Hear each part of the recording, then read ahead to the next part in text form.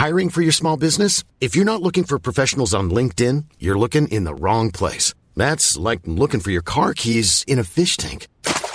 LinkedIn helps you hire professionals you can't find anywhere else, even those who aren't actively searching for a new job but might be open to the perfect role. In a given month, over 70% of LinkedIn users don't even visit other leading job sites. So start looking in the right place. With LinkedIn, you can hire professionals like a professional. Post your free job on linkedin.com/people today. Planning for your next trip? Elevate your travel style with Quince. Quince has all the jet-setting essentials you'll want for your next getaway, like European linen, premium luggage options, buttery soft Italian leather bags, and so much more. And is all priced at 50 to 80% less than similar brands. Plus, Quince only works with factories that use safe and ethical manufacturing practices. Pack your bags with high-quality essentials you'll be wearing for vacations to come with Quince. Go to quince.com/pack for free shipping and 365-day returns.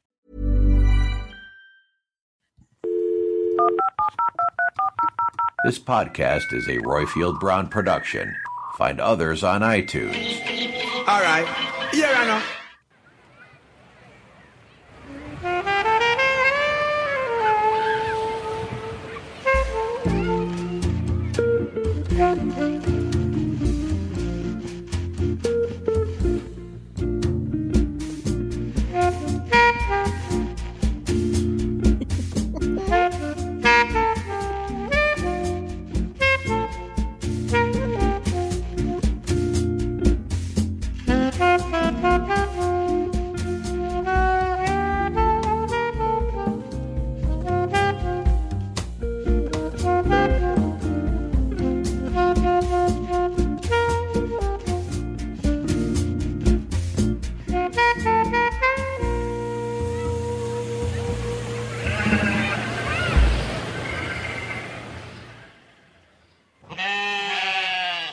Folks, this is Dum Dum, the show about the reality docudrama that are centred on Ambridge in the heart of the Midlands. On the super secret family meeting that is Royfield Brown, and with me I have the devious pensioner that is Lucy Freeman.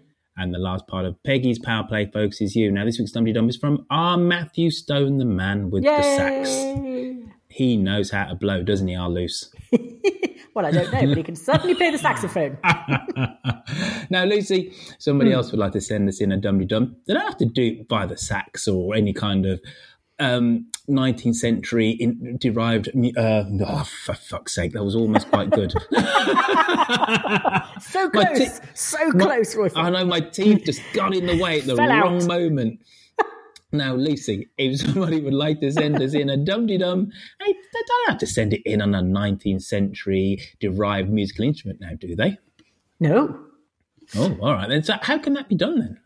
If you would like to sing us a Dum-de-Dum or leave us a plot prediction, then call us on 0203 031 3105, or you can leave us a message on SpeakPipe. Thank you to Cosmo for his podcast roundups and for doing the Dumpty Dogs, Shambridge for her brilliant voices, Mike Hatton for his character counts, and to Derek Alone in the Back Bedroom. Derek is really enjoying watching Love Island at the moment. He did audition for it, but he got turned down. There was a problem with his application form. It said that masturbation, flatulence, and antisocial behaviour were all banned, and that's exactly what he listed in his hobbies section. Sorry, I just read ahead there. Sorry. Hence, my laugh was slightly too soon. It's a problem of mine being too soon. Anyway, now on this week's episode, folks, we hear views from Andy, Nigel, Welsh Witch, Dusty, Andrew. Oh, Andy and Andrew. Oh, right. Witherspoon, Barwick Green, and Old Grey Whiskers, folks. But first, before all that good stuff, it's our Luce and a week in Ambridge.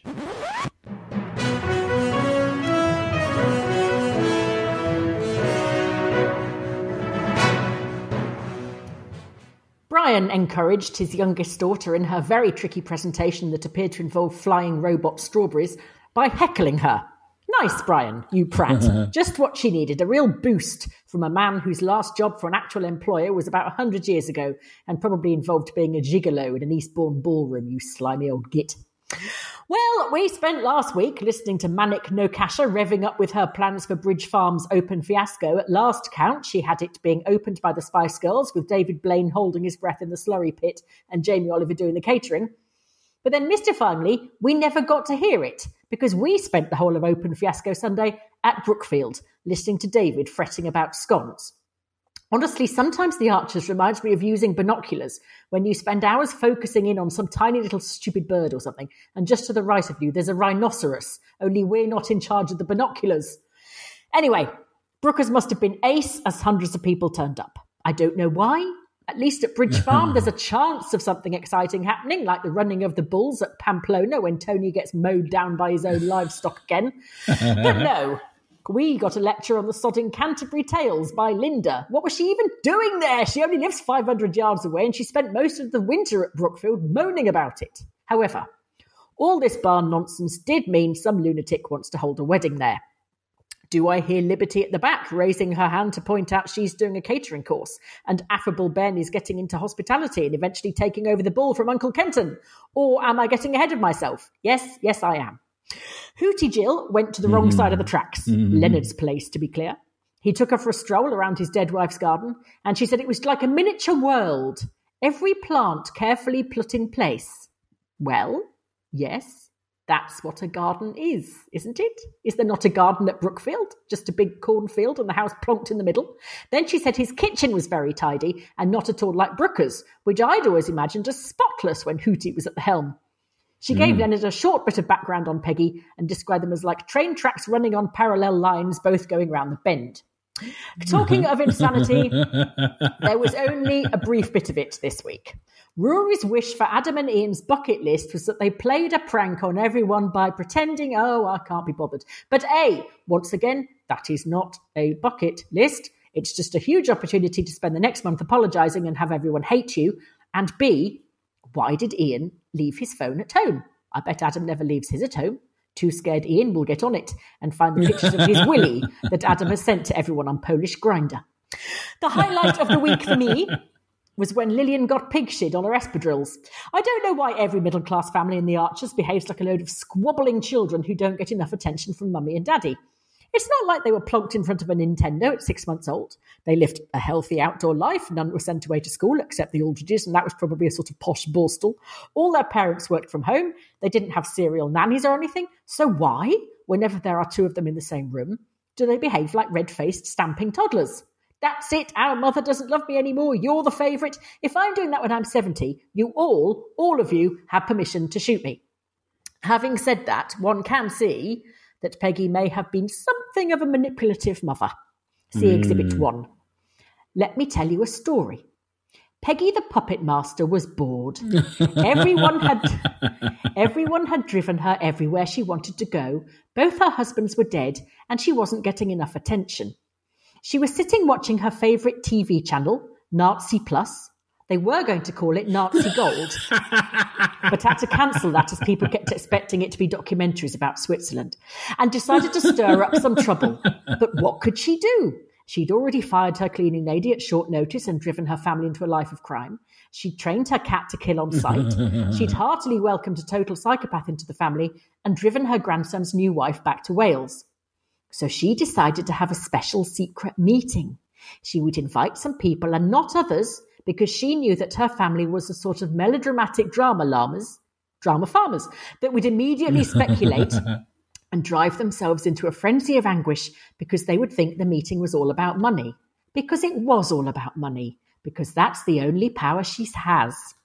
She said Lillian couldn't come. Lillian came anyway. Jennifer said she wasn't coming because everyone was a big poo head, and then she came anyway. Ruth said she didn't want to come because she wanted to watch Love Island, and David said, I'll go, as you never know there might be food. Tony and Pat both went, as Pat wanted to make sure Tony crossed the road safely. They arrived in Peggy's sitting room where a mirrored stage had been set up for a TED Talk. Peggy appeared wearing a headset, a trouser suit with the sleeves rolled up, and media glasses. She gave them a brief talk on the environment, given in the tones of a WI speaker talking to people for whom English was not their first language, and told them they had to save the world for £500,000. Peggy's like Iron Man in polyester. Oh, Peggy, please don't make your dependents dance for money. It's not nice, it's not kind, and it's not going to end well. It's nothing to do with a bleeding environment. It's about you having to get a shot of the stuff before you get clobbered for tax. But in a way, that makes you feel good, while actually just seeing which one of your relatives will suck up to you the most. If you're doing it just to get more lifts everywhere, Peggy, get an Uber account and leave your relations alone. This made me so furious that actually I started laughing. It was June Spencer's birthday last week, and that whole setup, the secrecy, the stubbornness, the power game, was testament to the adroit skill with which June has created this infuriating, manipulative, maddening, tough old boot. Long may she reign. The end. Oh, well done. Yeah, you know what, right? You keep on not only bringing the gags and the humour, but then expert analysis, right? There is no role in this podcast for me. I'm pretty much redundant anyway. I am the appendix, in all meanings of the word to you when it comes to this podcast, Lucy. But come on, just bring the jokes, right? And at least leave me with something. All right. Okay. Sorry, Wilfred. All right. So can we just pretend did you agree with what I said?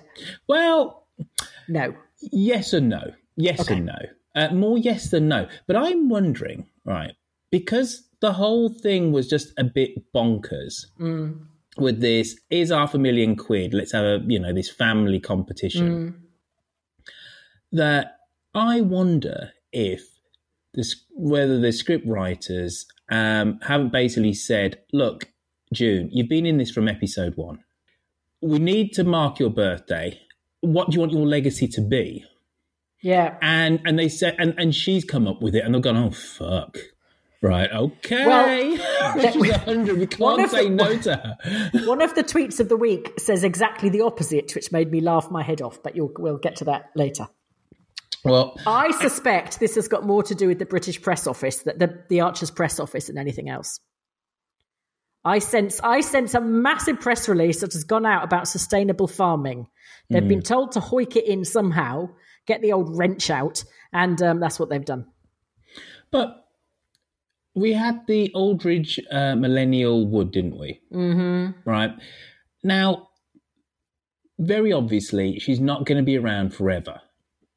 She's going to, at some point, right? Yeah. So, with that in mind, why didn't they do something like that where she basically says, look, right, I'm going to spend a shed load of your inheritance and I'm getting you all here, and it's going to be the Peggy Woolley Memorial, whatever, duck pond. Whatever, right? Yeah. So then, for time immemorial, she'll get mentioned after she's gone. Yeah. Oh, I'm just going to the Peggy Memorial Duck Pond. Oh, okay, but she'll smashing. Still not the pond, then. The people wouldn't just say the pond. But she will also be mentioned for time immemorial by doing this, because she will sow such massive seeds of discontent that they'll all be talking about it in 3 decades' time. And they'll be saying, if only Gran hadn't left him that money, blah, blah, blah. I don't know. Maybe I'm just too kumbaya, right? But I just think that ultimately this will fade and dissipate. And what I didn't get from last week, and admittedly I haven't listened to it again, it was a big fault of mine, right? I should have listened to that episode again. Right, so how long is this competition running? Right, when do they need to come up with the scheme by? Can't remember. I didn't hear that bit. I was too busy going, what? At the radio. Really, I think we should pause this. I think we should both pause this podcast, Lucy, and go listen to the show so we know what the hell we're talking about. I know we talk off the top of our heads at the best of times, but this is pretty important stuff right now. But the sense that I got, and there's people just tutting into tutting whilst they're listening to this podcast now, is that it's they've got to do this scheme. She / there's some other geezer bloke is going to pontificate on it and then throw him. She said she's going to get together a panel of sustainability experts, because a 100-year-old pensioner on her own in a village with no internet access, she can do that sort of thing really easily. She's 92. She's 90 in the show. She's 92. Get the facts right. I forgot. Okay, yes. Right. Okay. So, but then when they've done it, haven't they? And she awards the cash. Yeah. But it's sustainable. So obviously the idea is it will... It's all a crock of nonsense. And it's so weird. It's so weird that I go back to the point that I made at the start, that I think Kerry and his pals have trotted along to June and said, look, you are the Archers, right? You're 100. Mm. The two things, you know, it's like a solar eclipse and a lunar eclipse and the planets all aligning all at once, right? Her being 100 and still being an active member of the show. So they said, knock yourself out. How can we memorialize you? How can we set something? And they said, hit us with it. And she went, this is the idea. And I'm sure they've all looked at each other and gone, are you quite sure? This is what you want to do? And he goes, mm-hmm.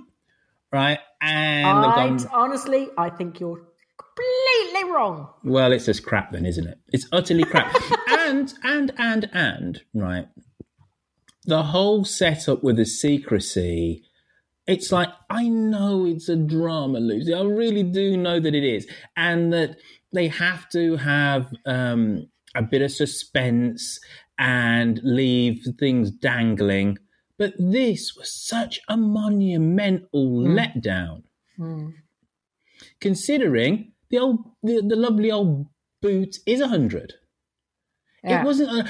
What we wanted as listeners was to go at the end when we hear da, da, da, da, da, just have a smile on our faces and go, oh, that's lovely. Yeah.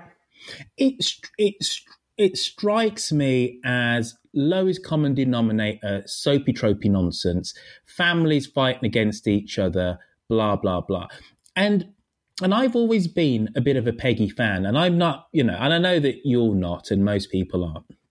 Nothing to do with the actor, just talking about the character completely. Yeah. That, you know, she, you know, you say she's the Daily Mail incarnate and, you know, she's Hitler's, one of Hitler's first girlfriends and all this kind of stuff, right? I never said that. You said that. I know. I'm just over-egging the pudding. But I think, considering what she's been through with her, and she mentioned it on Friday's episode with her alcoholic husband and her having to really run the pub and to bring up the kids.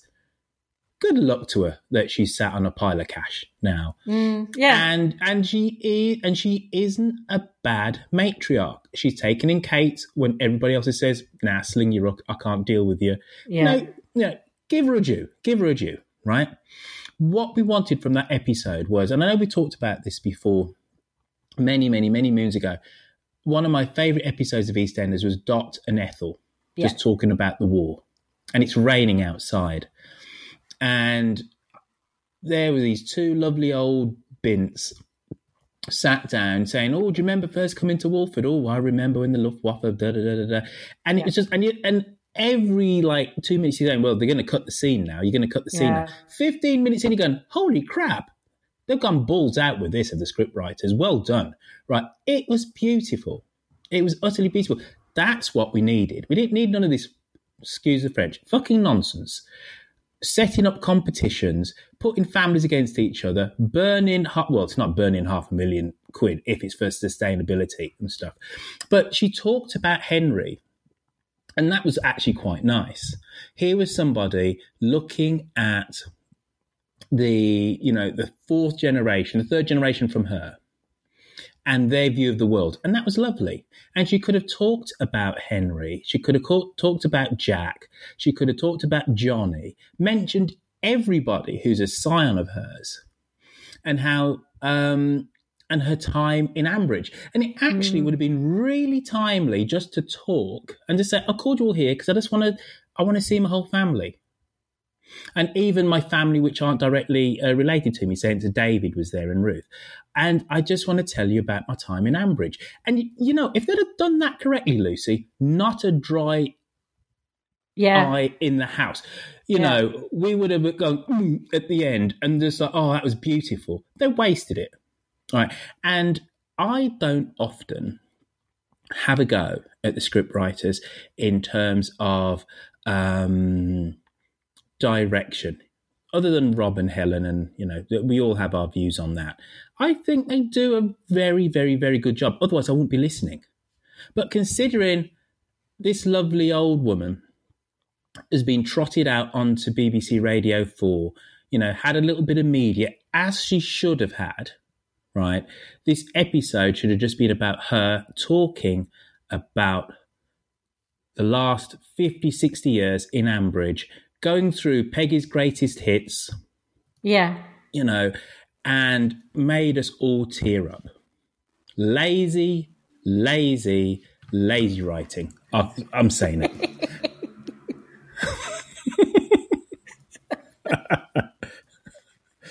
That's you off their Christmas card list anyway. Please note that was Roifield Brown that just said that. Well, Mr. Roifield Brown. Well, screw them. Right, it's launching in their Rival Archers podcast. You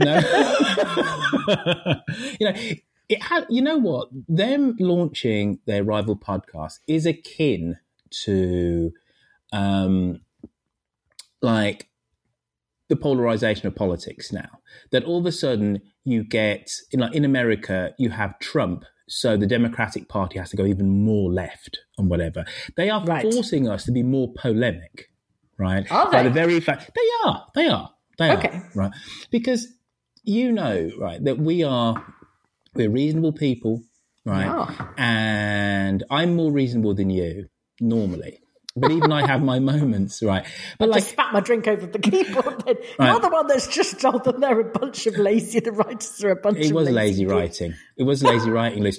All we needed was that woman just talking for 12 minutes about her time in Ambridge. And for all of the newer listeners that haven't been in it since episode 1, which just about everybody, right? We'd gone, I didn't know that happened. That happened? Blah, blah, blah. She could have said, Jennifer, when you said that you were pregnant, your father, Jack, and blah, blah, blah, and I had to talk him down, and he wanted, this guy, it could have just gone through the whole effing lot.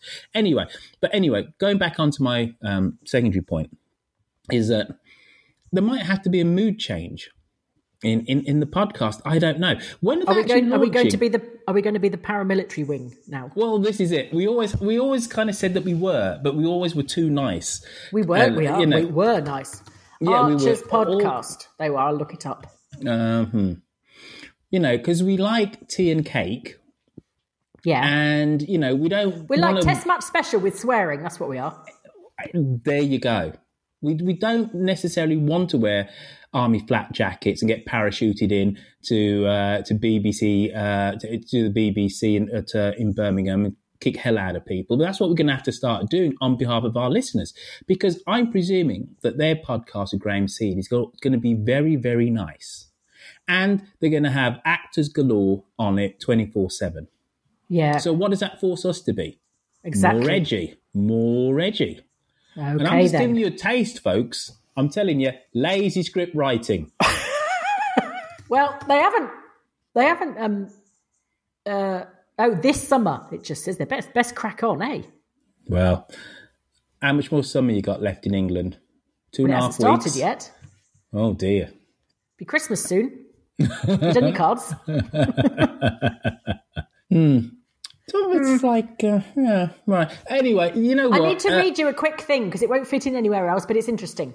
Okay. Can I do that? Yes, please. Okay. This is from a lady called Bex Key, who said that she grew up close to Inkbarrow, the village that people have always said. Yep. Ambridge is the real Ambridge. Yep. She says, she read this in her local magazine, Rippingale near Bourne, my cousin lives in Bourne, is mooted to be the inspiration of The Archers, the world's longest-running radio soap opera. While the BBC nominated Inkbarrow as the Archers' fictional base for promotional purposes, Rippingale resident Jim Latham is convinced his village was the inspiration for fictional Ambridge. He's also confident, after extensive research, that the character of Dan Archer was modelled on Henry Burt of nearby Dowsby Hall. It's a fact that in 1946, radio producer Geoffrey Baisley visited the village to interview Burt for radio programme Farm Visit.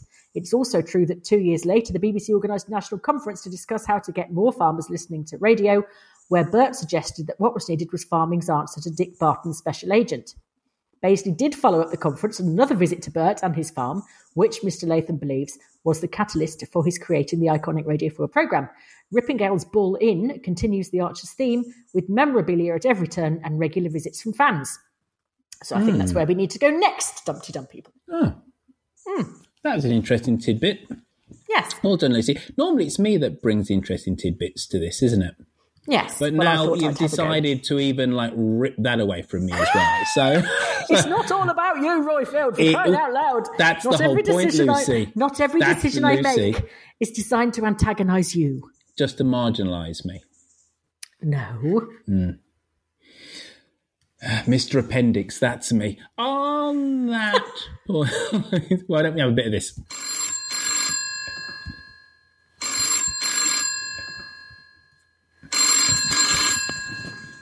Hello, Ambridge 3962. Now, guess what, Luce? What? We've got a first-time caller in her. Her name's Maddie. Hello there, Dumpty Dummers everywhere. This is Maddie from Ottawa calling. I'm a first-time caller innerer. Have been listening to Dumpty Dum for about just over a year now. Really pleased to discover it, because I now live in Ottawa but used to live in France and the UK before, and used to be a senior lecturer at a business school in France. But now the most important thing is my Archer's vintage. I started listening in 1981 when I went to university in the UK. According to the website, this is when Brenda Tucker and Tom Archer were born. Well, that's not a great choice. Brenda's gone and Tom is a pain. The other storyline was Eddie marrying Clary, so I'm happy to be a Clary. Thank you very much. And I have a major claim to fame. I've actually worked with Annabel Dowler in London in the early 90s, and I can say that she's not just a talented actor, but also a really nice person and a great colleague. We had fun together. Annabel, you rock, for sure. She's totally fab. Then on the comments for the Archers, a moment I forgot what I was calling about. It's just Matt Corner. Chances take Poppy away from Will already, as they would say in North America. It's about time. Secondly, isn't it ironic that Adam, just as he starts bonding with the baby, takes a dip in a polluted river and is probably going to be too ill to care for the new arrival in any case, if he survives at all. Both of them might be ill, in fact.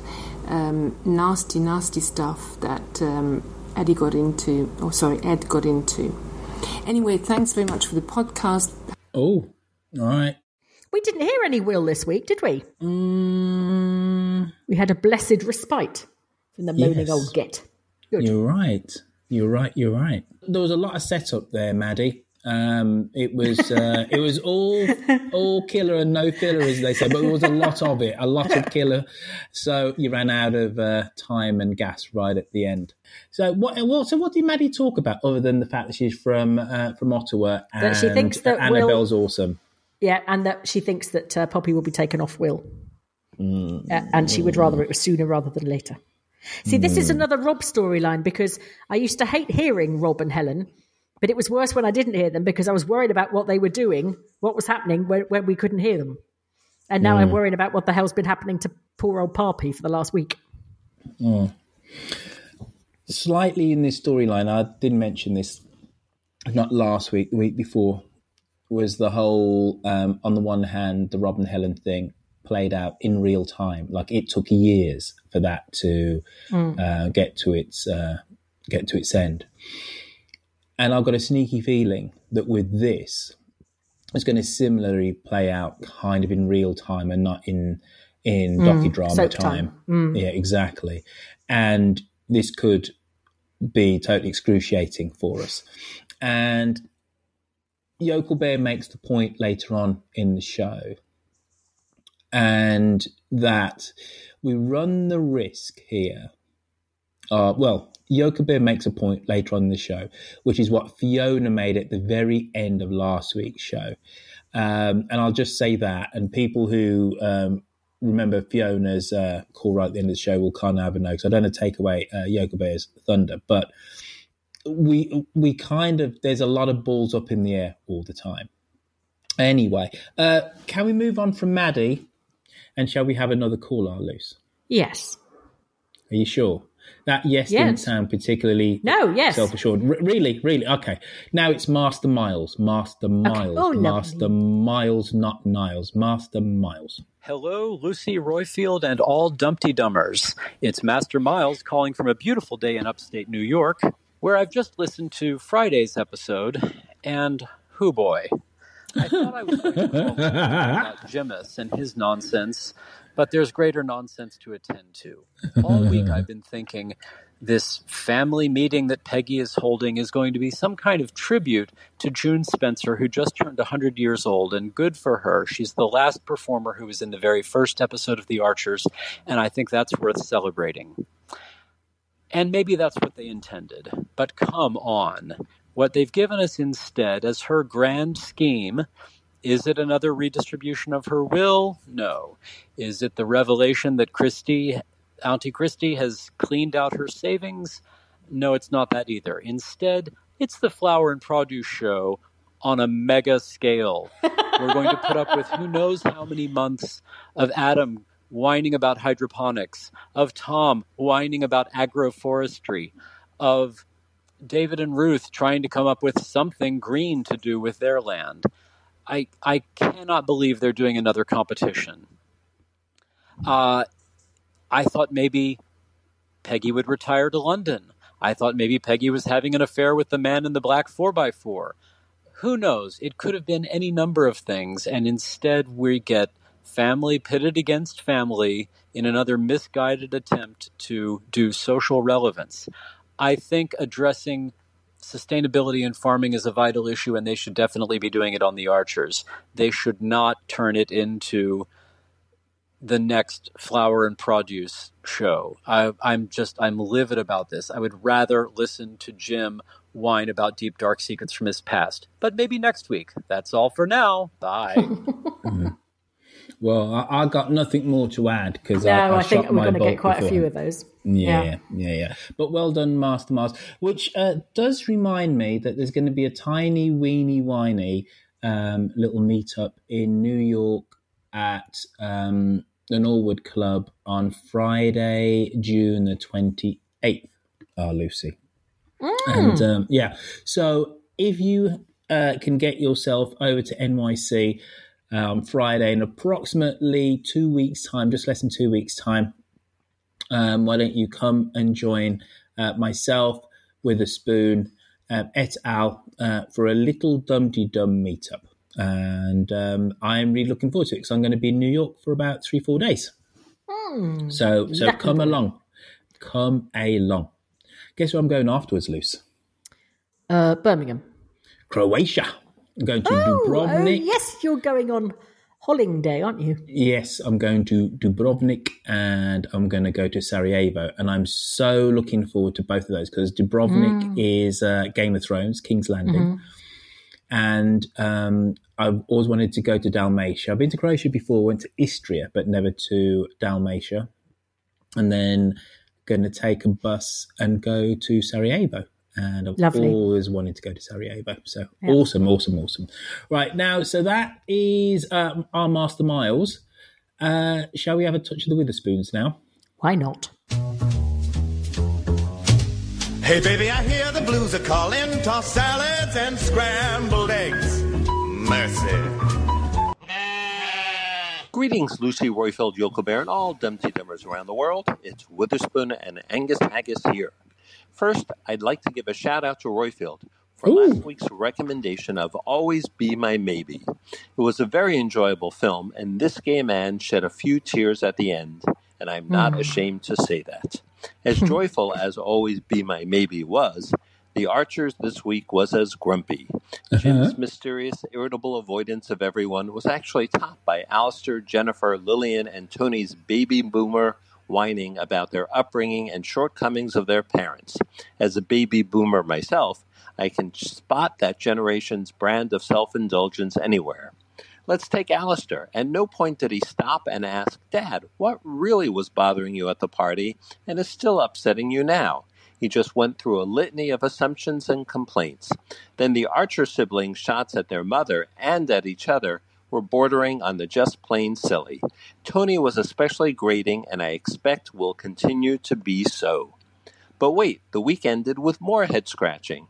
Peggy and the wonderful June Spencer, who plays her, show no signs of any cognitive decline, so why did Peggy create a competitive scenario which, as a result, will have her children and nephew feuding with each other for the rest of their lives?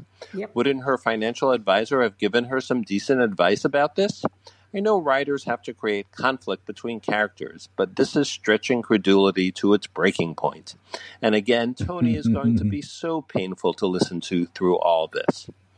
I'll finish up with a reminder to anyone who wants to travel to New York on June 28th for a Dumpty Dum meetup, to attend Royfield's conference on podcasts, and to attend what will be a fabulous Gay Pride Sunday. Please get in touch with me. Talk to you soon. I needn't have said what I said before that call. No. Everybody just scratch the fact that I've said that and just go. You could edit it out and then nobody would know you'd said it in the first place. Yeah, but then again, people then would say, but I really like the ramshackle nature of this podcast.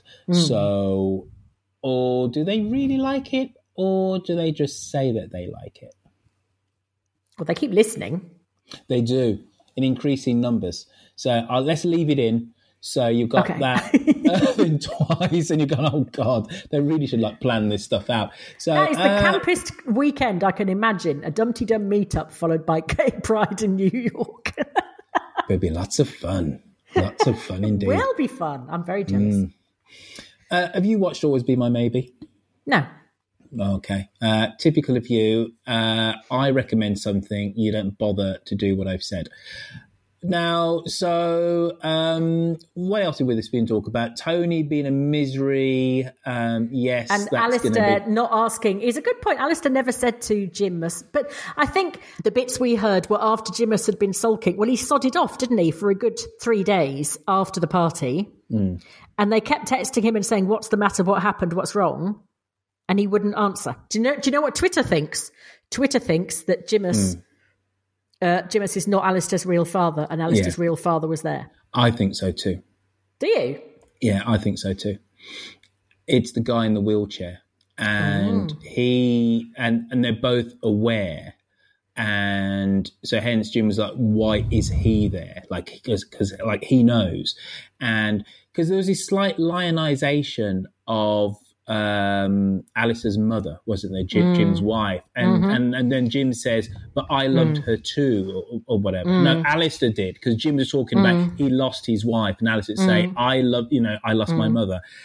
It's the mom, and she had an affair with the dude in the wheelchair, and as is that way in those kind of academic circles, they came to an understanding, an arrangement, right?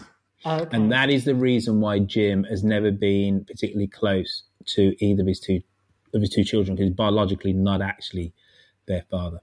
You think he's not father of either of them? Nope. Ooh. It was nicer to what's the sister called Fiona. again? Yeah, it was nice to Fiona, but she said, Dad wasn't really there. Ooh. But yeah, that's it. I'm calling it, and I will be spectacularly wrong, but that's what I'm saying. Okay. Oh, we have another plot prediction here from the lovely Ben, Ben Johnson, who says, I have a plump little plot prediction for you. I reckon Chris Carter is going to have more ongoing pains in his balls, which force him to seek medical advice. Let's hope it's from a doctor and not Jakob, where he'll learn that he has testicular cancer requiring surgery. Let's look on the bright side, Ben, why don't you? He and Alice will need to have conversations about sperm freezing and discuss his options for having children in the future using some method of assisted fertility or robot fertility if Alice can invent it in time. If this all does come to pass, which virtually no Dumpty Dum plot predictions ever do, then I would like our very own Robart to make The Archer's guest appearance as the Doctor and bring to the world of Radio 4 his unique and beautiful pronunciation of the word bollocks. Keep up the good work. Hearing your weekly podcasts really help this expat to feel a little less lonely, Ben. Oh. Hey, Luce, talking of bollocks, right? Yes. I'm not going to want to hear this, am I? No, does it involve pictures? You're not going to send me a picture of it? Okay. Well, it involves TV. Right. HBO Go, Lorena, as in Bobbit, Yes. There's Snippy, a documentary. Yeah. Yeah, there's a documentary about her and that infamous incident where she snipped off her husband, John Wayne's cock. Yes. So, yes. It's on He's HBO now a porn Go. Star, bizarrely. I don't understand Well, that. Anyway. I don't think he still is. But he did definitely have his moment to rise in that industry. Right. And I think... Rising would have been a problem, surely. But anyway. Well, I think that was one of the issues, that there wasn't much there. Yes. Not a lot to go on. No. Yeah, and some of the use of the member had been curtailed by the snippage. So, yeah. However, he made some porn out of it. Blimey. But I watched some of it yesterday. The old Sudocrem afterwards. Yes. Sorry? No, I watched it yesterday. And it's a multi-part thing, but I only watched the one part. But you know what? Even 25... It was a multi-part thing, wasn't it? Was it heavily edited? It was cut very short. Yeah.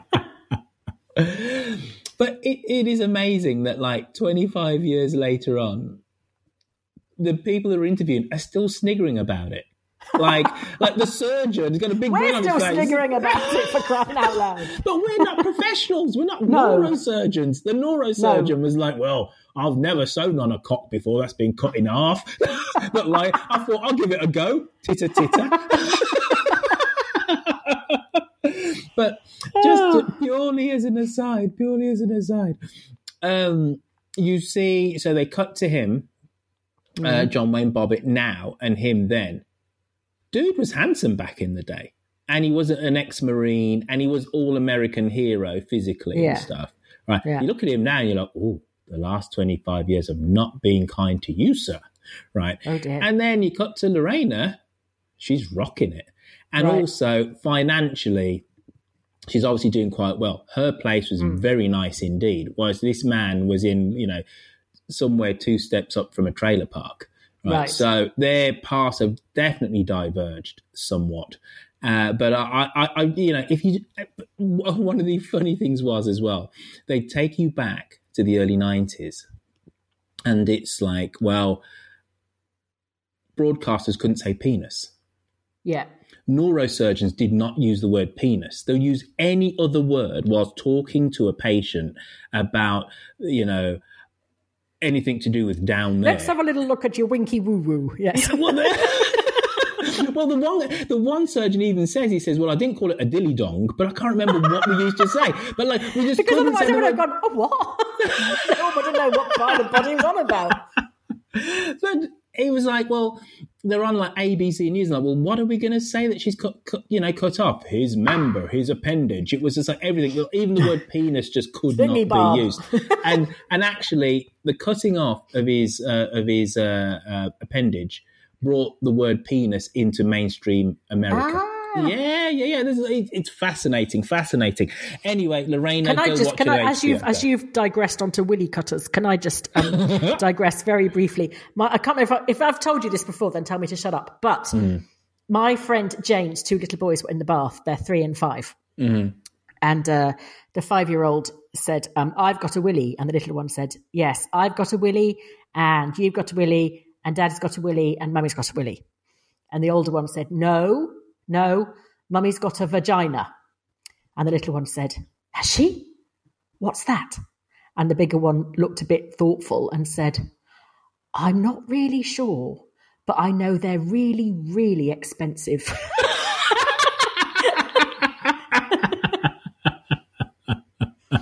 And every man I've told that to has gone, they're not wrong. They are really, really expensive. Anyway, that's enough. Done, Freeman. Well done, Freeman. Right, so then we've done Witherspoon and Always Be My Maybe, and Chris Carter. No, you did your email. Yeah, I think that is an astute plot prediction. Chris Carter's testicles. Yeah, because well, everything else is a load of bollocks, so we might as well add this into the mix, I suppose. Bum. And so, yeah, I think that's a good one. Who was it who sent that in on the emails there, Lucy? Ben Johnson. Well done, Ben Johnson. Hey, well done.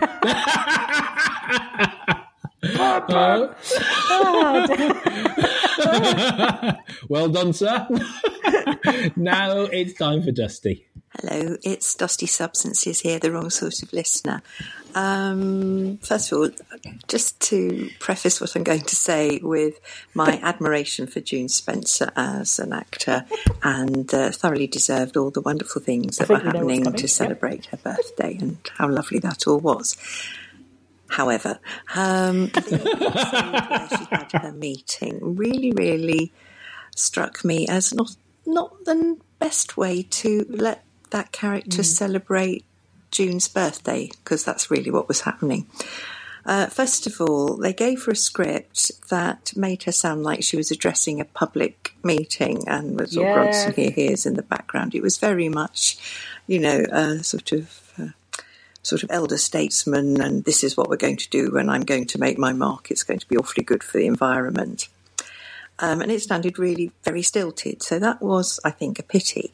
But also looking at it in the context of the plot, Peggy has got a family that need very little encouragement to be at each other's throats. Mm-hmm. So what does she do as her legacy? She creates a competition. What? It beggars belief, really, doesn't it? So it will all end up very unpleasantly. So, and possibly fittingly, Peggy's legacy will be a family that is at each other's throats. So well done all round. Anyway, love to everyone. Speak soon. Bye. Bye-bye. It's a Pegacy, not a legacy. No, Yay. She's right. Yeah, it's what you said and it's what I said in the monologue. So, yes, we're all in agreement. Mm-hmm. No one's going to talk about Leonard and Jill, are they, at this rate? I bet that we've got loads of calls to go. Do the next one. All right, Yeah. then, okay then. Greetings, Earthlings. Andrew Horn here. Well, that's one of the strangest weeks, I think, for a long time, maybe forever, in the Archers. Just very, very odd. Jim was obviously triggered by the person in the wheelchair, and we're still no further forward on that. And although I think the actor is to be commended on the tenseness and the way he's playing it, and enjoy is the wrong word, but appreciate that. And then Peggy, it was a real shame that for her 100th birthday, the actor's 100th birthday sort of celebration, we get such a clunky public sector broadcasting, heavy-handed, we must save the environment bit. It was just not subtle, very clunky. Strange, I think, also that she's called it the Ambridge Environmental Trust or whatever it's called, but yet the competition's only open to the Archers Farms. That doesn't sit me as being right for Peggy. Why not call it an Archers Environmental Trust? That didn't work. It did, of course, explain why Lillian wasn't invited, which made sense. And then we end up with Brian not learning at all from his lessons. So he's not going to involve Kate. Now, Kate is many things, apart from great entertainment. But the one thing she has been passionate about for decades is the environment. So bring her in to the fold. I mean, I think that's all I've got to say. Goodbye. That was an excellent point about Kate. Yeah. Well, and Alice, who's actually in a position to develop innovation. Oh, she's the only one who's actually got the technology and got the not the facilities, but the actual technical. So she's an astronuclear physicist. Yeah, so. Wedding planner, and know how to do it, and she wasn't invited. It's just, but I think everyone's going to say the same thing, aren't they? It wasn't a good use of the actress, and it wasn't a good use of the occasion either. True that indeed, Lucy. Right, now it's Mr. Whiskers. Now, he had 2 bites of the cherry with this, and so I just picked one at random. Hello, you two. 'Tis old Grey Whiskers here again. Now, I'm a bit wondering about this old Jimus. It is party, or not a party as it's supposed to be. Now, Who did he spot what he's afraid of? Could it be an old Latin master what spotted him cheating at his O-levels? Or could it be some bird watcher what spotted him nicking eggs? Or did he previously have a girlfriend what knew more ancient Greek what he did? Anyway, all will be revealed, I'm sure. Core, this is interesting, isn't it? Bye then. Thank you, Mr. Whiskers. Well, a lot of people were saying that it's something that reflected badly on his academic record, that he was a fraud. But now you've spoken so persuasively about the old Alistair's not his son. I'm heading in that direction now. Mm. It is entirely possible, and you've made me think when you said, was he not the father of both of his children, that maybe because he does have a better relationship with Fiona, or at least did have one, that maybe Fiona is actually his. So you've put that doubt in my mind now. But the very fact that there's never been talk of his wife, of Alistair's mother, before, but there was previous, says to me, I smell infidelity going back, 60 plus years, and it's all come out now. So, and the other thing I'd just like to say, and I know I've been really going off on tangents all over the place. I've done Lorena Bobbitt, and you did touch on this, and this is back end of Witherspoon's call. If I've been organising a surprise party for my father, and I have a fractious relationship with that parent anyway, and then I've seen people turn up who've come the length and breadth of the country, come down from Scotland, I wouldn't actually want to hear any excuses either. I'd be utterly livid because it's just utterly embarrassing. Yeah, You just would. You'd be like, what the hell? And actually, even though, and people have said on the new Flick app, which is fire, folks, it is fire, and on Twitter, that why was Alice so surprised that Jim didn't want a surprise party when he said, I don't want a surprise party? He was actually up for it when he walked in through the door. It was only when he saw the dude in the wheelchair, then he hightailed it out of there and stuff and went, nope, and whatever.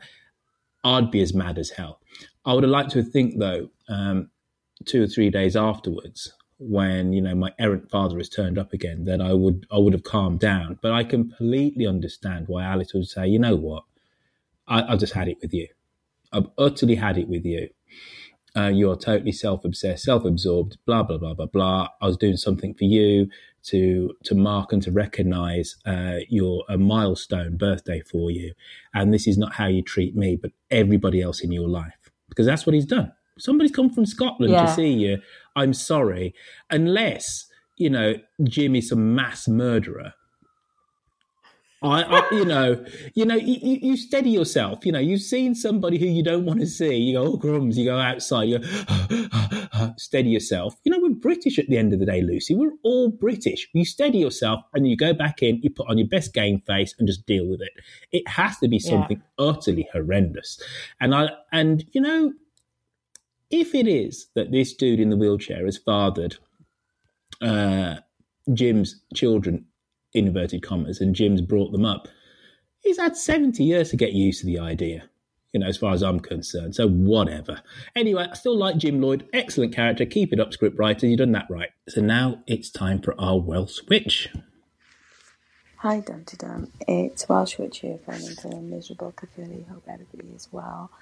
The Archers this week really hasn't done it for me. It's not provided the light relief that I was really craving.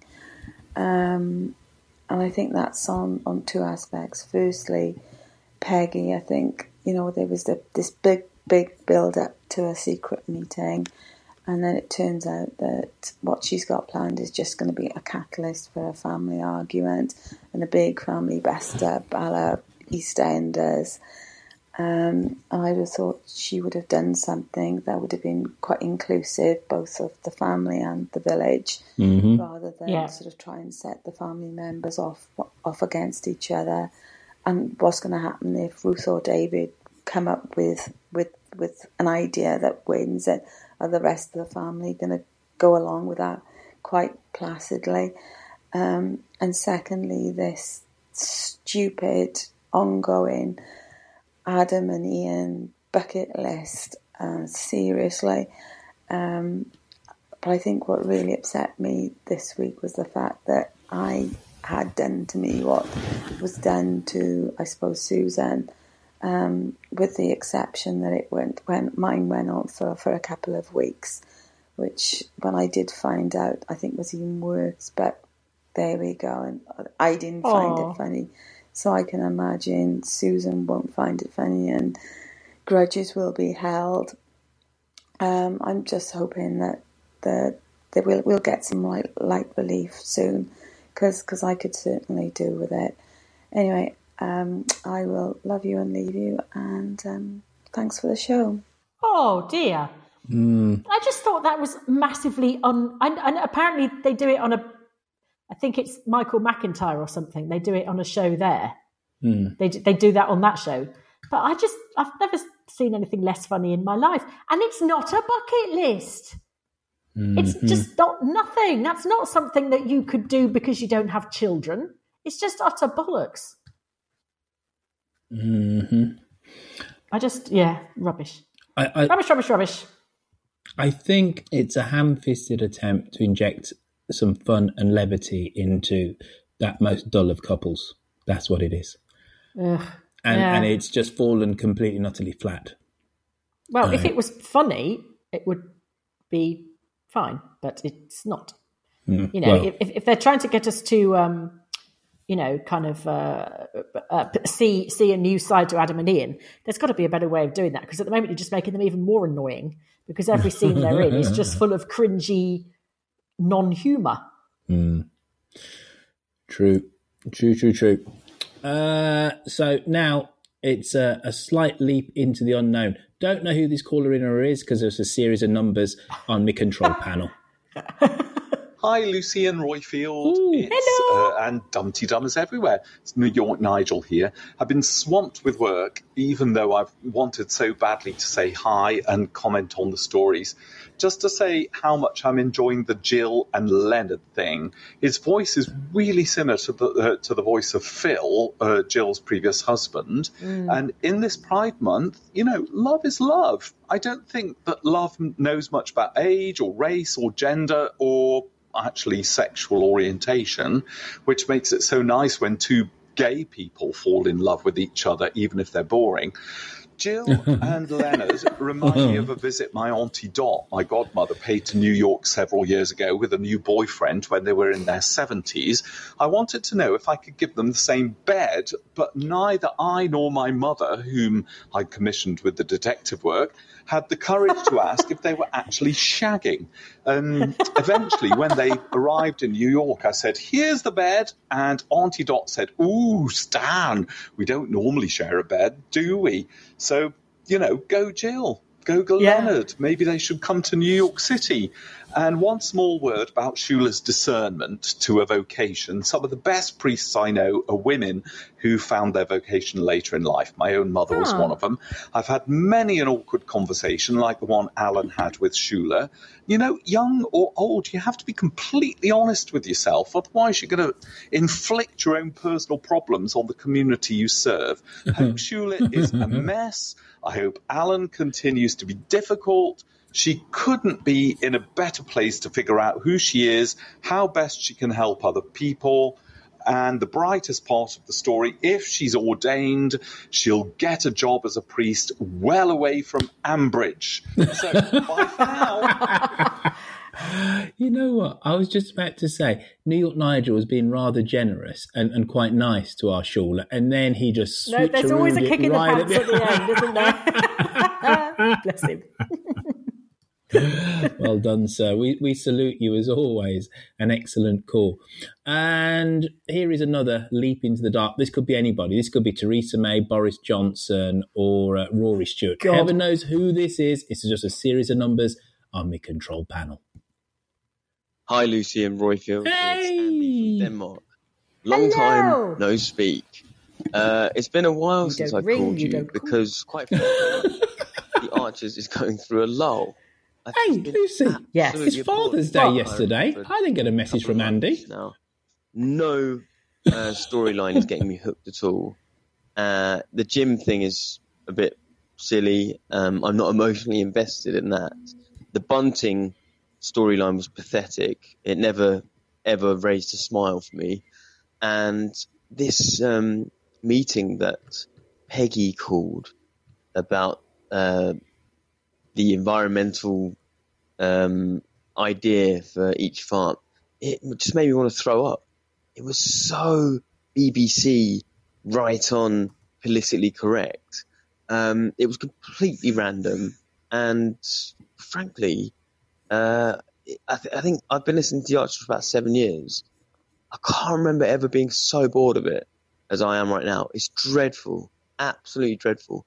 None of the storylines seems to be mixing with each other. It's awful. Sort it out, script writers, because you're driving me a bit mental, and you're ruining my 8 o'clock in the morning cup of tea, biscuit, Archers podcast fun that I have enjoyed for so long. Anyway, rant over. I'll speak to you in another couple of months when something else boring happens. Bye. Bye. Yeah. Very disappointed with Andy because there was no Father's Day message, from him. So thanks for that, son of mine. But no one's He's happy. damn right, though. This is a hell of a lull. It's been going on for ages, this lull.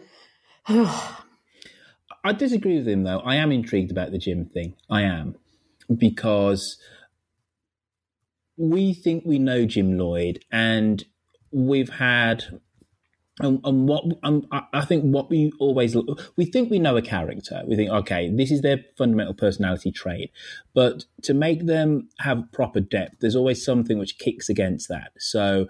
Linda used to be a little bit of a gossip. She was never quite on the Susan level, but she can utterly keep a secret, keep a confidence, and actually is very good at emotional support. That's the slightly contrary thing to the other thing that she.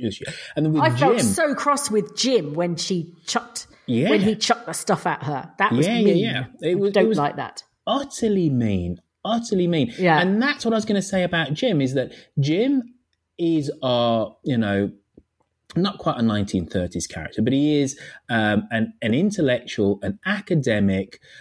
He's very British, down to the slight frostiness to do with the way that he's parented his two children. He can be a bit spiteful. Yes. And then also what he went to say to Alistair when he said, "Oh, is it what's making you miserable? Is it, or what embarrassed you? Was it the fact that your wife decided she can't stand you anymore, or was it the fact that your gambling addiction?" That was that's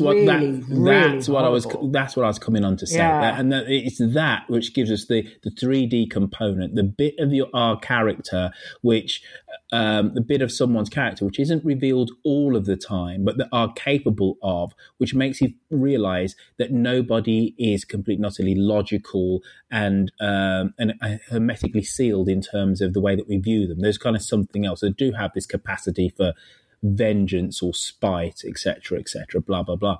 So I disagree with Andy. I do love this storyline. It's kind of come out of nowhere. I thought it was going to be somewhat of a slightly trite pat.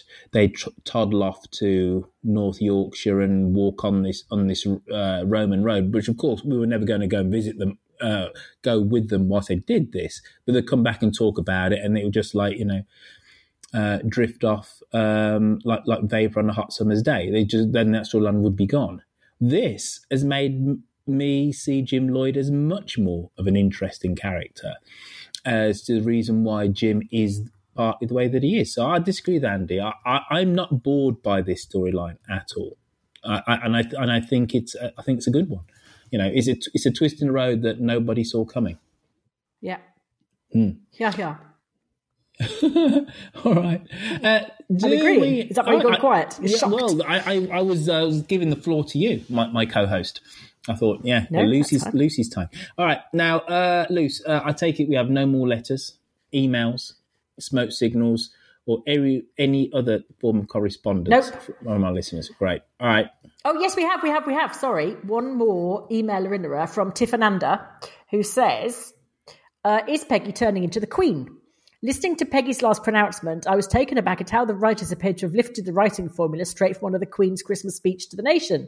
No wonder Tony was pissed off. Who does she think she is? Although the altruism is something we should all aspire to, I think it's a very different matter when it comes to creating a family competition, and Peggy never quite thinks through the ramifications for family relations who are her beneficiaries. I'm referring to her previous will fiascos. Anyway, my money's on Brian. From an outside point of view, he's the least likely to succeed, but Peggy does have a soft spot for him and will no doubt give great consideration to his idea. It won't all be down to the experts. The editor will be keen to see Brian redeemed, and we need to see Jennifer and Brian back on their uppers out of that tiny cottage and with a positive storyline. In spite of his utter selfishness and self-regard, he has age, and with age comes wisdom and experience. I'd like to see him put it to good use, and maybe he can. I think that was beautifully put, but you can make a very strong argument for any one of the respective branches of the Archers clan winning. You can make a very strong argument, that this is where Tom redeems himself to be a businessman and a visionary. This is where Tony gets the recognition from his mum that he always wanted. It could go on and on and on. You can make a very strong argument for anybody winning it and saying, aha, that's what the script writers, had in mind all along. Anyway, right. So now it's time for us to pay some bills around here, which means that if you are in the United Kingdom, you're going to hear an advert. Possibly if you're in Canada, maybe if you're in America. Anywhere else you probably won't. And the next voice you'll hear will be Yoko. You should celebrate yourself every day, but some days you should celebrate with jewelry. Whether you want to commemorate an unforgettable moment or just bring some added sparkle to your collection, Blue Nile can offer you expert guidance and a wide assortment of jewelry of the highest quality at the best price. Go to BlueNile.com today and experience the ease and convenience of shopping Blue Nile, the original online jeweler since 1999. That's BlueNile.com. BlueNile.com. Quality sleep is essential. That's why the Sleep Number Smart Bed is designed for your ever-evolving sleep needs. Need a bed that's firmer or softer on either side? Helps you sleep at a comfortable temperature? Sleep Number Smart Beds let you individualize your comfort, so you sleep better together. J.D. Power ranks Sleep Number number 1 in customer satisfaction with mattresses purchased in-store. And now, save 50% on the Sleep Number Limited Edition Smart Bed for a limited time. For J.D. Power 2023 award information, visit jdpower.com/awards. Only at a Sleep Number store or sleepnumber.com. Hiring for your small business? If you're not looking for professionals on LinkedIn, you're looking in the wrong place. That's like looking for your car keys in a fish tank. LinkedIn helps you hire professionals you can't find anywhere else, even those who aren't actively searching for a new job but might be open to the perfect role. In a given month, over 70% of LinkedIn users don't even visit other leading job sites. So start looking in the right place. With LinkedIn, you can hire professionals like a professional. Post your free job on linkedin.com/people today. Hello, Dumpty Dummers. It's Yokel Bear here, calling with the social media roundup for the week. And just to warn you, this might be a bit of a controversial roundup this week. But we'll get to that later. We started the week, though, where I said mysteries abound in Ambridge. What's really going on with Jim, and what was Peggy planning for the end of the week? Now, don't get me wrong, I love a mystery. I absolutely love a mystery. When young boys, my age when we were younger, they wanted to grow up to be astronauts. I wanted to grow up to be Miss Marple. Now, on Jim, and you did. Judith Clark actually did have an inkling of a plot prediction a couple of weeks ago. Unbeknown to Alistair and Fiona, one of the party guests may not be so welcome for Jim. Maybe something to do with his beloved wife. I think that's a smart call, actually. It's obviously something that really gets to Jim, isn't it? And I think you're right. I think the wife is a good call. Also as well, Catherine Newnham said either Peggy has ousted the Gills by buying back Home Farm, or she's having a torrid affair with one of Jim's mysterious party guests since last week. Oh, I'm not so sure. Could Peggy do a torrid affair? I mean, I'm 53 years old, and the thought of anything that's torrid just makes my knees creak and my back go out. So I'm not sure how Peggy would cope. Talking of love, though, I loved the bit this week where Jill came back late from Leonard's and Ben caught her. That was great. And we asked, do you think that we'll be buying new hats for Jill and Leonard soon? Well, Joanne Smith actually raised a good point, said, is it just me, or did others find it strange that Jill and Leonard have been an item for ages now? He's basically got his own seat at the kitchen table at Brookfield, but she's apparently never been to his house. Honestly, in all this time, they've never wanted to be alone to watch a film in peace or something, and decided to go to his instead. Yeah, it was a bit odd, really, wasn't it? And also, as well, the you can stay over, but there'll be separate bedrooms thing. Not sure Jill was impressed with that. Melissa Williams said, I thought the Jill and Ben scene was priceless. Jill playing a good busted tipsy sneaker in her, and Ben enjoying busting her. Yeah, that was great. Though we did have to explain a little bit. Barb Danielson said, didn't understand why a sandwich would be a crisp, and then realised make crisps, and in Canada they're known as chips. Well, to be honest with you, Barb, I'll have a chip sandwich as well as a crisp sandwich. Both are equally good. Now, this is where the controversy starts. I posted something this week, which was, I described it as a slight rant. And I said, is it just me, or is this week in Ambridge all just build-up? You know, we had a few good points, you know, like Susan with the name thing and Lillian in the pig pen. But the rest was just about Jim's big sulk and Peggy's meeting.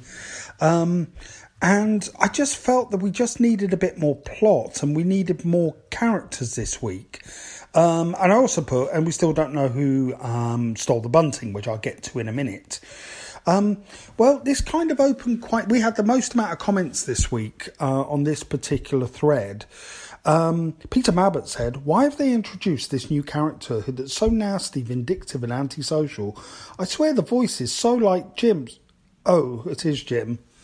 Yeah, I think Jim's acting really out of character. I think no matter how much this has got to him, he would say something. He's always quite rational and actually quite, able to distance himself from his emotions a little bit. So this seems completely out of character. Victoria Gray said, this week has been extremely disappointing. I think as an Archers fan, we should take over the script writing. Yay! Well, no, we want the script writers. So, sorry, Uncle Kerry, Lord Emperor Kerry, didn't really mean to say that. But maybe we can pitch in with some ideas now and again, maybe. Diana Barlow said... She said, I didn't catch the name of the lady with the beautiful voice at the end of this week's podcast, which would have been last week's. But she was spot on about listeners to a story needing some resolution of some strands of the tale in order to feel comfortable. To be constantly fed open-ended situations leads to boredom, which is what many of the listeners are unhappily feeling. Hopefully the script writers heard her comments. Andrew Disbury said, I reckon I've been listening up to 50 years and seriously at least 40, and it has never seemed so all over the place as it does at the moment. Stephen Bowden also said, we still don't know how Natasha's takeover of Open Farm Sunday at Bridge Farm turned out. All fur coat and no knickers, that storyline. Drew Hamilton said, this week has felt like an incipient sneeze that never quite comes to fruition, unsatisfying to the point of distraction. Pete Ranson said, this whole Bunting storyline is a bag of shite. Oh, don't hold back there, Pete. Tell us how you feel. I'm still fuming about it, he says. Tilly button my ass.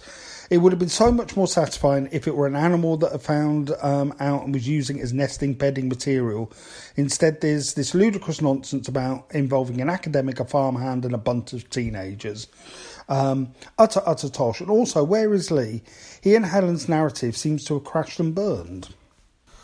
Alex Russell said, agreed. Resolve at least one of them, please. And I felt like today was just 14 minutes of bickering. Surely they could intersperse it with a small bit of normality. It stresses me out.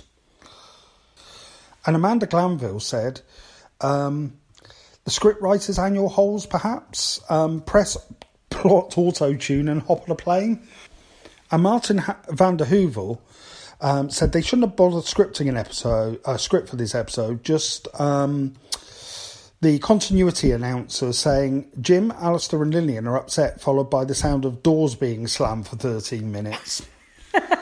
Now, I'm going to say something here, which is that, I think the reason why we can be quite critical of The Archers sometimes is because we love it. It's a huge part of our lives, and it's something that's been for many of us in our lives for a long time. So when things seem to be not quite as they were, then, we have opinions on it and we feel strongly about it. And I've got to say, I've found the last 4 or 5 weeks on The Archers quite boring, to be honest with you. Now, I like the small details of people's lives and the dialogue and stuff like that, but it does seem to me that something's been missing. I'm not quite sure what, but I'm absolutely sure that one thing that's contributed to it is this huge amount of open-ended plots, but we just don't know what's happening with a lot of them. I would actually much rather that we had shorter plot arcs, so that maybe something resolves itself over a couple of weeks, rather than it just kind of disappearing off somewhere and then popping up later when you least expect it. And I know The Archers is the long game, and that's the joy of having a daily thing that's been going for years and years and years. You can have these storylines that play out over years and months and sometimes even decades, but not all the time. There's got to, because that's not what life is like, is it? Issues in real life can stretch on for years, or sometimes they resolve themselves in days. And it just doesn't feel quite like that's what The Archers is reflecting at the moment. Now, I'm just going to finish, actually, by a little bit of a mea culpa for me. Terry White said, it's a bit bad when Yoko Bear forgets that he's been told that the button girls are the thieves. I did. I completely forgot that. Which I think just goes to show, the ridiculousness of the plot, really. It just didn't stay in my head. But yeah, that's my bad. I should have known that. Anyway, right, I've ranted on too long now, but it's a bit different with this social media roundup because I just felt this needed saying. And I will say that the majority of people that posted about what's happening with The Archers at the moment, they were all saying the same things that I've just talked about. But that doesn't mean we don't love The Archers. We absolutely love it. Even when it gets really bad, sometimes we still love it. So scriptwriters, we do love you, but maybe just, take a few things on board. Anyway, that's me done for the week, and I'm going to go off and have a cup of tea now. So I will talk to you later. Bye. It's all right, Mr. Bear. Bye-bye. Have you got some Daily Mirror headlines for us, Lucy? I have. Banana bank hold up. Man jailed for robbing Barclays Bank with fruit. I like that. Silly sod. Yeah, right. Do you want tweets of the week? Yes, please. Okay. A lot of them are about Adam and Peggy's scene up Lakey Hill. Esther Pickle said, "This is the loveliest Adam scene ever. He always sounds like he's just discovered a corpse in the library of a 1930s country house rather than like a 21st century farmer. But he's good in this. The real-life affection the Adam actor has for June Spencer just shines through. She's that's spot on what the voice is. Stephiathon. Why does Alice need to develop a robot when Adam already is one? Dawn Oliver. I give fair warning that if all this Jim stuff ends up being simply because he doesn't like parties, I will do my biscuit. I want spurned lovers and secret love children. I think you may have them. Whoever is the person that is behind the Peggy Woolley account, hats off to you. This was her latest tweet. In my version of Friday's episode, I spent the cash on a family ticket to Dignitas for my insufferable clan, leaving me to indulge in peppermint creams, Baileys and Brazilian rent boys. The effing agricultural story editor preferred the sustainable farming nonsense. And tweet of the week is from Anna Dickey, who said, I want Liberty to befriend one of the buttons, and together they will make a bodice. Hey! Well, Liberty done. Bodice is there. One for the teenagers. Yes. Mhm. Anyway, yes. Time to start winding this down, folks. And it's a time when I just like shamelessly plug things you can do to put money in our coffers. Sorry. And I'm going to start by saying dumptydum.com. Go to this guy's shop. And special hi goes out to Fat Friend, who purchased not one but two of the Dip Tea t-shirts, Lucy. Now, she had a little bit of an issue. Because it was a somewhat eventful process for her, wasn't it? Yes, it was. And I'll just say this to all that are listening. I am not sat in my spare room with mountains surrounded of by t-shirts. boxes. It's not the way it works, folks. Right? I'm there with 3,000 mums. And anyway, knowing to... you'd just be emailing people constantly saying, "Oh bloody hell, I've left the t-shirts in Vancouver." I've got them here. Well, I don't know why I'd live in Vancouver considering I've never been there, but I get your point. You're saying somewhere in Canada, Toronto, right? Yeah. Exactly. How it works is that there are about 5 or 6 drop ship suppliers that actually fulfill your orders for you. So you go on to dumptydum.com, you click on shop, then it goes into the whole array of things you can buy.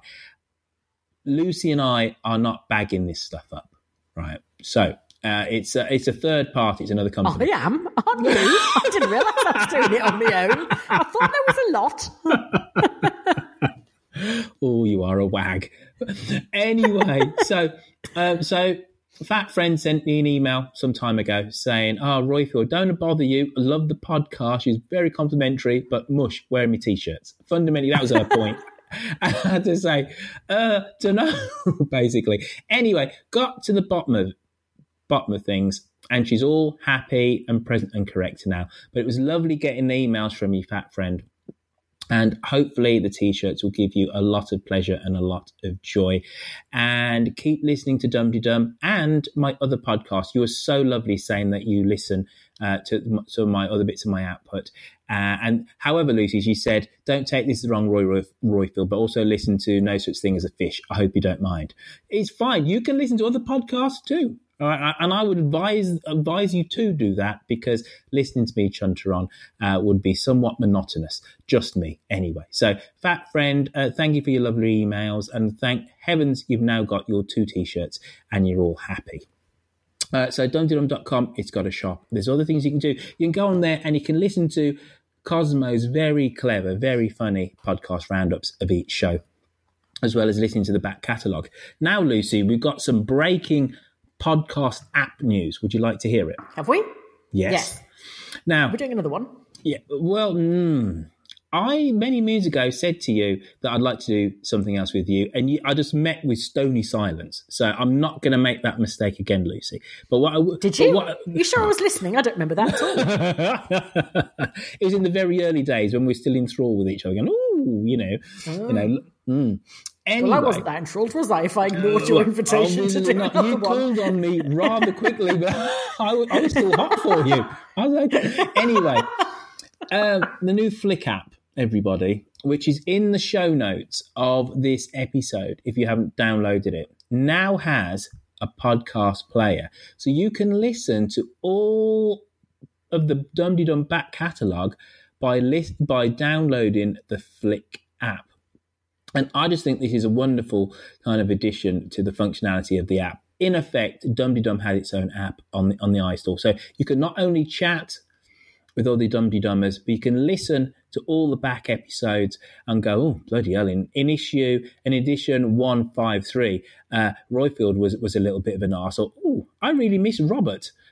When's he going to come back? You can listen to all of the back catalogue, and it's exciting stuff. So if you haven't done so already, go onto the show notes or possibly onto the Facebook page and click on the link, and it will download the app, and lots of fun will ensue. Now, as Lucy said, Robert will be coming back soon. He's going to be doing 3 shows in the next month or so. Well, it's in July. because Lucy's decided to up sticks. I've decided to go visit Sarajevo. Can I just point out, I'm not upping sticks, I'm doing jury service. That is very much not sticking up or upping sticks Upping at all. sticks No. from the podcast.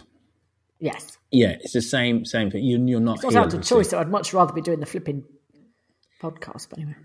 Anyway, civic duty, you have to do that, Yes, I know. Okay. So Robert will be returning, and we're just trying to sort out who his podcast hosts will be, co-host will be. So you will be hearing the wonderful dulcet tones of Mr. Robert Wilson soon, folks. And that's Hang that. on, have we asked him if he's doing all three? Yes. And he said yes. Oh, great, okay. I sent him an email and I went, dude, and he went, what? And I went, do you want to do this? And he went, yeah, right then. So he's going to do it. And I said, I will try and sort out his podcast co-host. So Angela Barnes, you'll be getting an email from me soon. So you has been warned. And maybe even Susie Ridds, because I know Susie loves doing Dum-Dee-Dum. So yeah. So anyway, so that is that. So dumdydum.com and shops and apps and all of that good stuff. Do you want to read that bit out in red? Yep. No, I've lost it. Shit. Sorry. Remember to get in contact. Remember to get in contact. You can send us a voice message every sodding week via SpeakPipe on the website or call 0203 031 3105 to leave a message. Just whilst I'm here, patreon.com, everybody. You are so generous with your money. You're generous with your ears. You give us your time to listen to Lucy and I prattle on about the Archers, or at least Lucy tries to steer me onto just talking about the Archers, and I just go off and talk about Ottawa being a slightly odd place, or just whatever thing that comes to mind. Has to be said that we've had a little bit of a spike in Patreons in the last week, and I can only put it down to the fact that I interviewed Susie Riddell, who plays Tracy Horrobin, and it was a little bit odd in that I put about 3 minutes of it at the start of the of last week's episode, and a couple of people did say, have I got the right podcast here? I did that, and I think I was somewhat vindicated. And I didn't even segue and say, and of course, that is a 3-minute excerpt of my interview with Susie Riddell. But the very fact that we had a little spike in signups last week, I think people realised that, this sounds pretty good. And so thank you for the new Patreon signees, because you help to keep our show on the road. And of course, if you haven't done so already, go to patreon.com. You can sign up for $2 per episode, and it gives you the back catalogue of interviews which we've done with actors who are on the Archers, and also interviews of people to come. And next is Michael Lumsden, who plays Alistair Lloyd. So he's going to be next on our hit list. Folks, this show started off by me, I was going to say flirting. We've never flirted, but were with us talking on Twitter, didn't it, Lucy? You said to me, are you flirting with me on Twitter? Oh, I did. Yeah. That was one of your second tweets, yes. Yeah, but it didn't start off like that. Didn't it? Yeah. I can't remember I how the hell suppose it did. start. If the second tweet is, are you flirting with me? I think we can say it fundamentally started off with me misconstruing the fact that why you were interacting with me. And I just wanted to just make sure that everything was all above board. Anyway, it started off with our Lucy and I just like randomly chatting on Twitter, and then me clicking onto her profile and seeing that she was a fan of the Archers. And it's funny, considering that you tweet a lot about the Archers, at least you used to, that I didn't see a tweet about you tweeting about the Archers. Just the fact that you, in your Twitter bio, it said, I love the Archers and I'm funny as fuck. Basically, excuse the French. You said, say that. You did. You said, I'm like piss your pants funny. Or so was something. Anyway, that was Huffington Post top 100 funny women in Britain. Yes, and I said, are you really funny? And then you said something like, I'm piss your pants funny. Yeah. I've still yet to piss my pants. However, I will say you are pretty funny, Lucy. You have pissed them for other reasons, though, Royfield, recently, haven't you? Are you saying because I'm advancing in age and I'm losing bladder control? Is that what you're saying? Maybe. We're supposed to keep that to ourselves. We're supposed to keep that to ourselves. Now, and the whole point of me talking about Twitter is to say that we still have a presence on Twitter. Dum-de-dum, even though we've got the Flick app and we're on Facebook, Twitter is our spiritual home. And you can find Yokel Bear masquerading as Dum-de-dum at, quite simply, Dum-de-dum on that platform. Lucy is at... Lucy V. Freeman. And I can be found at Royfield. So that's the Twitters. And then, of course, Facebook. You can't say they've got a social media presence without being on Facebook. And again, it's Yokel Bear, it's Millie Bell, and it's Witherspoon doing their thing on Facebook. Lucy, yes. Would you like to sign off to our listeners all around planet Earth? Yes. Goodbye, listeners all around planet Earth. Well, that's my impression of June Spencer reading out an ecological press release written by the BBC The Archers press office. The Earth is in crisis. We must all act now. Wherever we are, in this country or around the Commonwealth. Thank you. Have a lovely Christmas. That was stunning.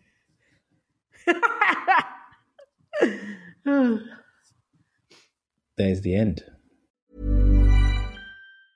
Planning for your next trip? Elevate your travel style with Quince. Quince has all the jet-setting essentials you'll want for your next getaway, like European linen, premium luggage options, buttery soft Italian leather bags, and so much more. And is all priced at 50 to 80% less than similar brands. Plus, Quince only works with factories that use safe and ethical manufacturing practices. Pack your bags with high-quality essentials you'll be wearing for vacations to come with Quince. Go to quince.com/pack for free shipping and 365-day returns. Hey, it's Paige DeSorbo from Giggly Squad. High quality fashion without the price tag. Say hello to Quince. I'm snagging high-end essentials like cozy cashmere sweaters, sleek leather jackets, fine jewelry, and so much more. With Quince being 50 to 80% less than similar brands. And they partner with factories that prioritize safe, ethical, and responsible manufacturing. I love that. Luxury quality within reach. Go to quince.com/style to get free shipping and 365-day returns on your next order. Quince.com/style.